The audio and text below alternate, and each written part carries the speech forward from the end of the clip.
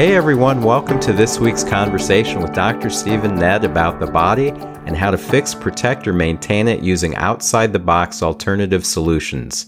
If you're a big fan of the pharmaceutical or surgical approach, you are so in the wrong place, because on this podcast, we're not going to be pushing the conventional medicine methods or way of thinking about health. If you're looking for another way to live longer and healthier, join me, Ron Ned, and my brother Dr. Stephen Ned for this week's Body Chat about the mouth. Me? I'm a retired Twin Cities chiropractor currently helping people buy and sell homes in the Tampa Bay and Los Angeles areas. My brother has a thriving chiropractic practice in the Clearwater area of Tampa Bay, Florida. In this podcast, we're going to chat about all sorts of topics related to health, nutrition, exercise, just about everything having to do with the body. You're invited to listen into our body chat, but don't forget that neither of us is giving you health advice, so don't rush off to do something without either checking with your doctor first or seeing Dr. Stephen Ned as a patient at his office. All right, good Sunday, Steve. Yes, it is. Today's topic has to do with something that people have in most cases. Today's topic has to do with them. I can get in trouble. Anything I try and do off the cuff is just going to get me in trouble on this one. All right, so this week we're going to talk about the mouth. We're going to use all of our knowledge and experience. This is the Gene Simmons episode, right? Right.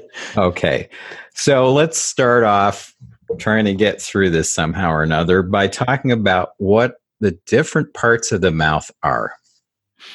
All right. The different parts of the mouth are the lips, mouth cavity, gums, teeth, hard and soft palate, which make up the inner roof of the mouth, the tongue, salivary glands, and the vestibule, which is a slit-like space bounded on the outside by the lips and cheeks and the inside by the gums and teeth.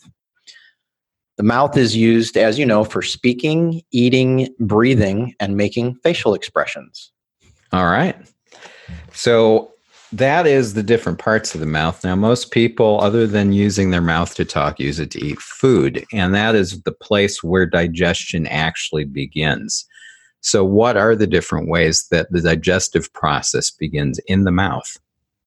All right, well, digestion begins in the mouth with saliva and an enzyme it contains called salivary amylase, which mixes with food and starts the process of the breakdown of starches.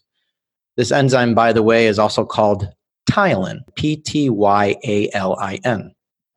And of course, we can get into things like chewing and that type of thing as far as food's concerned, but the biggest thing is that that's where food enters. It starts to be broken down and it travels down the esophagus to the stomach for the continuation of digestion.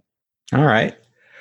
Now, some supplements that people take, most of them are oral supplements. I don't know of any intravenous except maybe B12 injections, and sometimes you can have like a vitamin C drug. Most vitamins, most supplements you're going to take by mouth, and usually people swallow them, but there are some that suggest you dissolve them under your tongue. Why is that? Well, not only are some supplements designed to be taken under the tongue, but also medications. And these are called sublingual supplements. And there are many advantages to this. One, they're easy to take for two reasons. Tablets and pills are smaller as far as sublinguals, and they don't need to be swallowed. Many people have a hard time swallowing even regular sized pills and tablets, let alone horse pills. And also some of them come in liquid form that absorb under the tongue too. And they're also more convenient to take because you don't need a glass of water to swallow them. Another advantage to taking them over traditional supplements is that the way they're absorbed is far superior to pills and capsules that you swallow. And that's because when they're absorbed through the mucous membrane linings of the tongue, they're rapidly picked up by the blood vessels there, entering the bloodstream more directly than if they had to go through the digestive tract, where they would have to be broken down and finally absorbed into the bloodstream from the small intestine. Another plus point about sublingual supplements is that they normally contain no added chemicals or preservatives like traditional supplements, which often contain coatings, artificial colors, hydrogenated oils, talc, sugar, and fillers to not only preserve them, but to make sure that they survive the harsh acid environment of the stomach so that they can reach the small intestine. Since sublingual supplements contain fewer ingredients, they're also usually less expensive than traditional supplements. And finally, some people have digestive issues, including irritable bowel syndrome, which impairs absorption of food and supplements. They also tend to have reactions and sensitivities to some supplements and need alternative ways of taking them. So sublingual is an excellent option. By the way, another option is transdermal or through the skin. And the most common supplement taken this way is magnesium, whether it's from an Epsom salt bath or a spray or a gel containing it. Yes. The other thing, as far as absorbing through the skin, is iodine. I don't know that you'd necessarily want to take the supplement that way, but that's one of the tests that you went over for thyroid to find out if somebody has an iodine deficiency. Yeah, we strictly do that as a test because there is actually a really good liquid iodine supplement that you can take. You don't do it sublingually, but you do drop it in water. Okay. And, a couple of examples of other common sublingual supplements are vitamin B12 and melatonin. Right. Sublingual B12 especially definitely absorbs better than pills and capsules. Yeah, because B12, it's either sublingual or by injection. And those are really the only two ways to get it in the system properly and get enough of it. And then when you mentioned medications, I had forgot about that. And the one that immediately came to mind was nitroglycerin pills. Absolutely. All right. So now that we've got that out of the way, let's, in our travels through the mouth, take a look at the tonsils. Tonsils have been around for as long as people have had mouths. So what role do they actually play? Aren't they expendable? I mean, when we were kids, it was like everybody would take them out and you get a dish of ice cream afterwards and all that. And over the years, that isn't as prevalent. And it's starting to come out that maybe they're not just something intended to be tossed in the trash. So tell us about the tonsils. All right. Well, you asked me a similar one about the appendix in podcast 71, which covered the pancreas and the appendix. Right. Yeah, and if you remember, we learned in that episode that up until recent times, it was assumed that the appendix was a useless remnant of evolution. Mm-hmm. But medical research has found that it's a reservoir for good bacteria, the primary site for the production of a very important antibody, and that removing it increases your odds of developing inflammatory bowel disease, heart disease, and even Parkinson's disease, as well as reducing your odds of getting over the dreaded intestinal infection called C. diff that often occurs in hospitals and nursing homes. Right. Well, the same scenario has occurred with the tonsils. Really? Yes. They used to be removed in a pretty high percentage of children because they were thought to be not only useless and obsolete due to evolution, but also a detriment to the immune system in those with recurring throat infections. Yeah, I remember that. Yeah, well, nothing could be further from the truth. You see, the tonsils are part of the body's first line of defense against infections. And we learned about this in our immunization and vaccinations episode number 36. The first line of defense is our skin, mucous membranes, and the lymphatic system. The tonsils are specialized lymph organs that have several important functions. Due to their locations, they prevent foreign objects from slipping into the lungs. They're kind of like the hockey goalies of the throat. Yeah, and they also catch and filter bacteria and viruses. And in addition, they produce and contain white blood cells and antibodies to fight infections. By the way, most people think that there's only one pair of tonsils, but the fact is that there's actually 3 pairs. Really? Are they like right behind each other? Well, I'll tell you where they're at. Okay. So the ones that most people refer to when they think of the tonsils are on both sides of the back of the throat, and they're called the palatine tonsils. Okay. However, we also have a pair of tonsils at the back of the tongue called the lingual tonsils, and a pair that are located behind the nose that are called the pharyngeal tonsils, but are more commonly known as the adenoids. Okay. Yeah. So as far as them being expendable and being removed, a tonsillectomy used to be done regularly when a child had just 1 or 2 strep infections. Mm-hmm. Well, fortunately, now that's more the exception than the rule, even though tonsillectomies are still frequently performed in the United States. So tonsillectomies are primarily performed when tonsils have become infected and or enlarged and haven't responded to traditional treatments like antibiotics.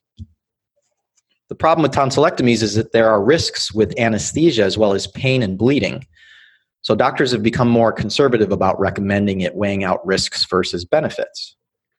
I found the most effective treatment for tonsillitis, enlarged tonsils, and or recurrent throat infections is a combination of chiropractic adjustments to the neck to improve nerve flow to the throat and tonsils, and reducing and preferably eliminating milk, dairy ice cream, and sugar. There are also supplements that support the immune and lymphatic systems that are very helpful for these conditions too. All right, well, that's good to know. So that gets rid of a second old wives' tale or false information, one having to do with the appendix, the other having to do with the tonsils. Mm-hmm.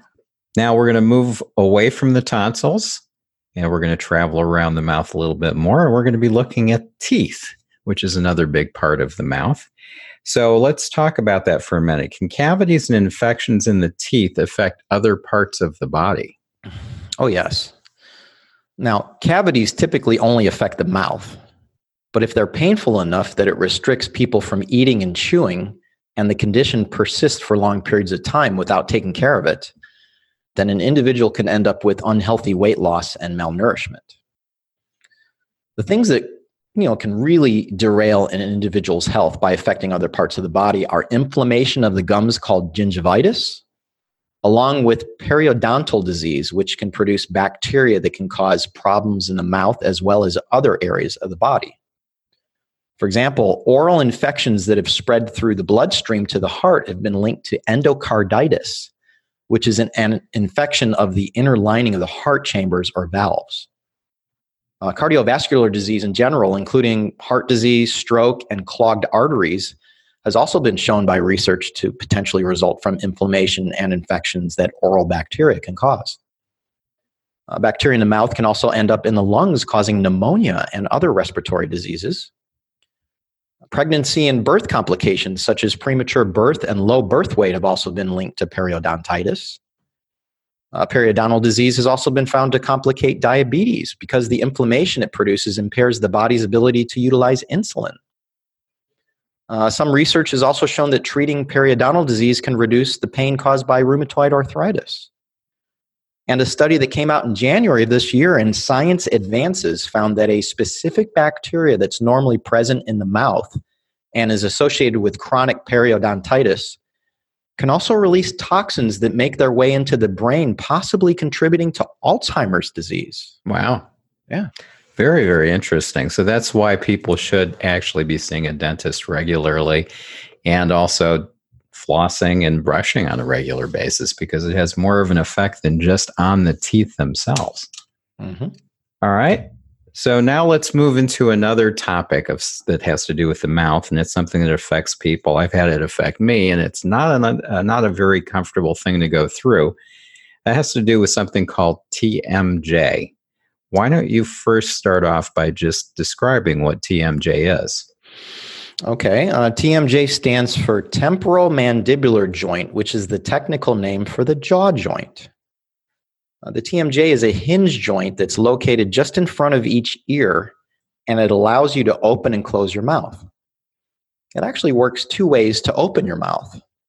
The first way I've already mentioned, which is a hinge to both open and close the mouth, just like a hinge on a door. The second way is a sliding motion that's called translation, and this is where the lower jaw moves forward and downward. And this particular motion helps the TMJ move in multiple directions, including forward and backward, and from side to side, in order for you to be able to do such things as eat, yawn, and sing. That's true, because if you think about it, when you're chewing something like meat, your teeth have to move from side to side for it to tear the pieces of meat apart so that you can digest them properly. Mm-hmm. Well, what can a person experience if they have a misaligned TMJ, one that is out of alignment or that isn't working quite in sync like it's supposed to? Well, a misaligned TMJ can result in various TMJ disorders, such as TMJ dysfunction or TMJ syndrome. And these can produce some incredibly uncomfortable symptoms, including jaw pain in the joint and the muscles that control jaw movement, difficulty chewing, difficulty opening the mouth fully, and even clicking and locking of the TMJ. I mean, I had it so bad one time that it felt like someone stuck a knife in my jaw every time I tried to chew something. Yes, I have that too, and it's definitely not very comfortable. Now, how does a TMJ condition get treated? All right, well, let's start with medical treatments. Medications commonly prescribed for TMJ issues include painkillers, anti-inflammatories, and muscle relaxants. In addition, some antidepressants are prescribed off-label in lower doses for pain relief and controlling teeth grinding, which is also called bruxism. There's also oral splints or mouth guards that are sometimes recommended, especially at night for people who have a tendency to grind their teeth while sleeping. Physical therapy may include ultrasound, moist heat or ice, along with exercises to stretch and strengthen the jaw muscles. Injections such as cortisone into the joint or Botox into the jaw muscles are another medical option. Yeah, I'll skip those. Yeah. And then surgery if the situation requires it, such as repairing the disc in the joint, which can tear or dislocate. Now, I've been able to successfully treat and resolve TMJ disorders over the years. Chiropractic is excellent for realigning the TMJ, either done manually or using the activator adjusting instrument. I primarily use the activator since it allows me to gently and precisely adjust the joint back to where it belongs. You know, there's actually 5 different directions the joint can subluxate, and we're taught these in activator methods and what to do about each of them. Cold laser therapy is also excellent for relieving the symptoms of TMJ disorders by reducing pain and inflammation as well as joint and muscle soreness. Dry needling and acupuncture are also phenomenal for TMJ conditions.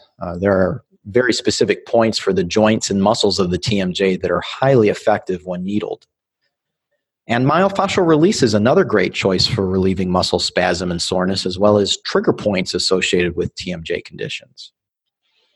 Another alternative is NCR or neurocranial restructuring.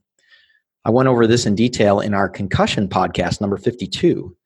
And that included my own success story with TMJ, where my jaw was so badly displaced that I was experiencing awful pain whenever I chewed food. I had an NCR treatment from a local chiropractor years ago when I lived in practice down in Fort Myers. And right after that, we went out to dinner and I was able to eat chicken with no discomfort. That's great. It's important that people know that there are these alternatives that they can seek out, especially when they have it on a chronic basis or a recurring basis.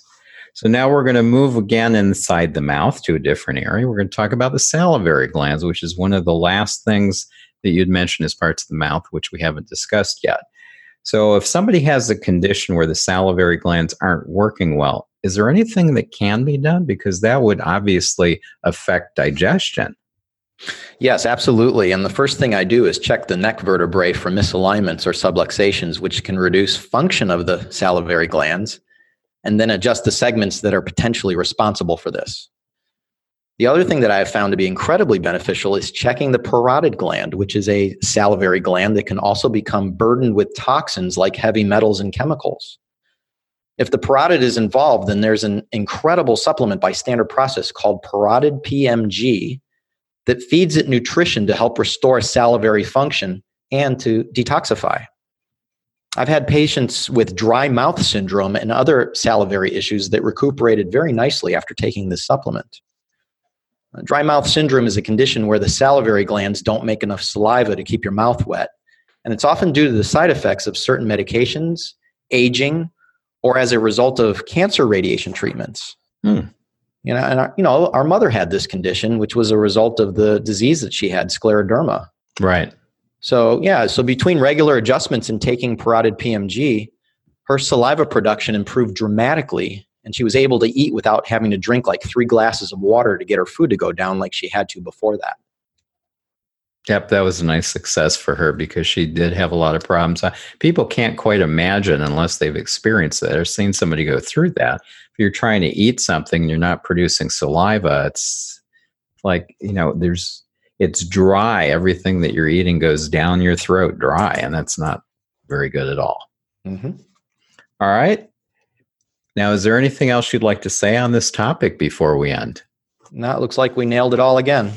Excellent. Well, this is a good introduction for the next episode that we're going to be recording, which will be on next week, and that has to do with beverages. People drink beverages every day. You have to get liquid somehow, and people know about water, but then there's coffee, there's tea, there's sodas, there's juices, there's alcoholic beverages. So we're going to dive into that a little bit and discussing that, and it goes along with the mouth because that's where it's coming in. And these are things that people will drink while they're eating other foods to make them moist or just drink on their own. So next week is going to be beverage time. Thanks, Steve. Right on, brother. Thanks for joining us this week on the Body Chat Podcast. We both really appreciate your time and your attention. We want to provide you with interesting and informative episodes each week, and if you have a topic you'd like us to cover or any questions you'd like us to answer, send an email to us at info@bodychatpodcast.com. That's info@bodychatpodcast.com. To make sure you don't miss any of our upcoming episodes, subscribe to the Body Chat Podcast now on iTunes, Stitcher, Google Play, or Spotify. See you next week.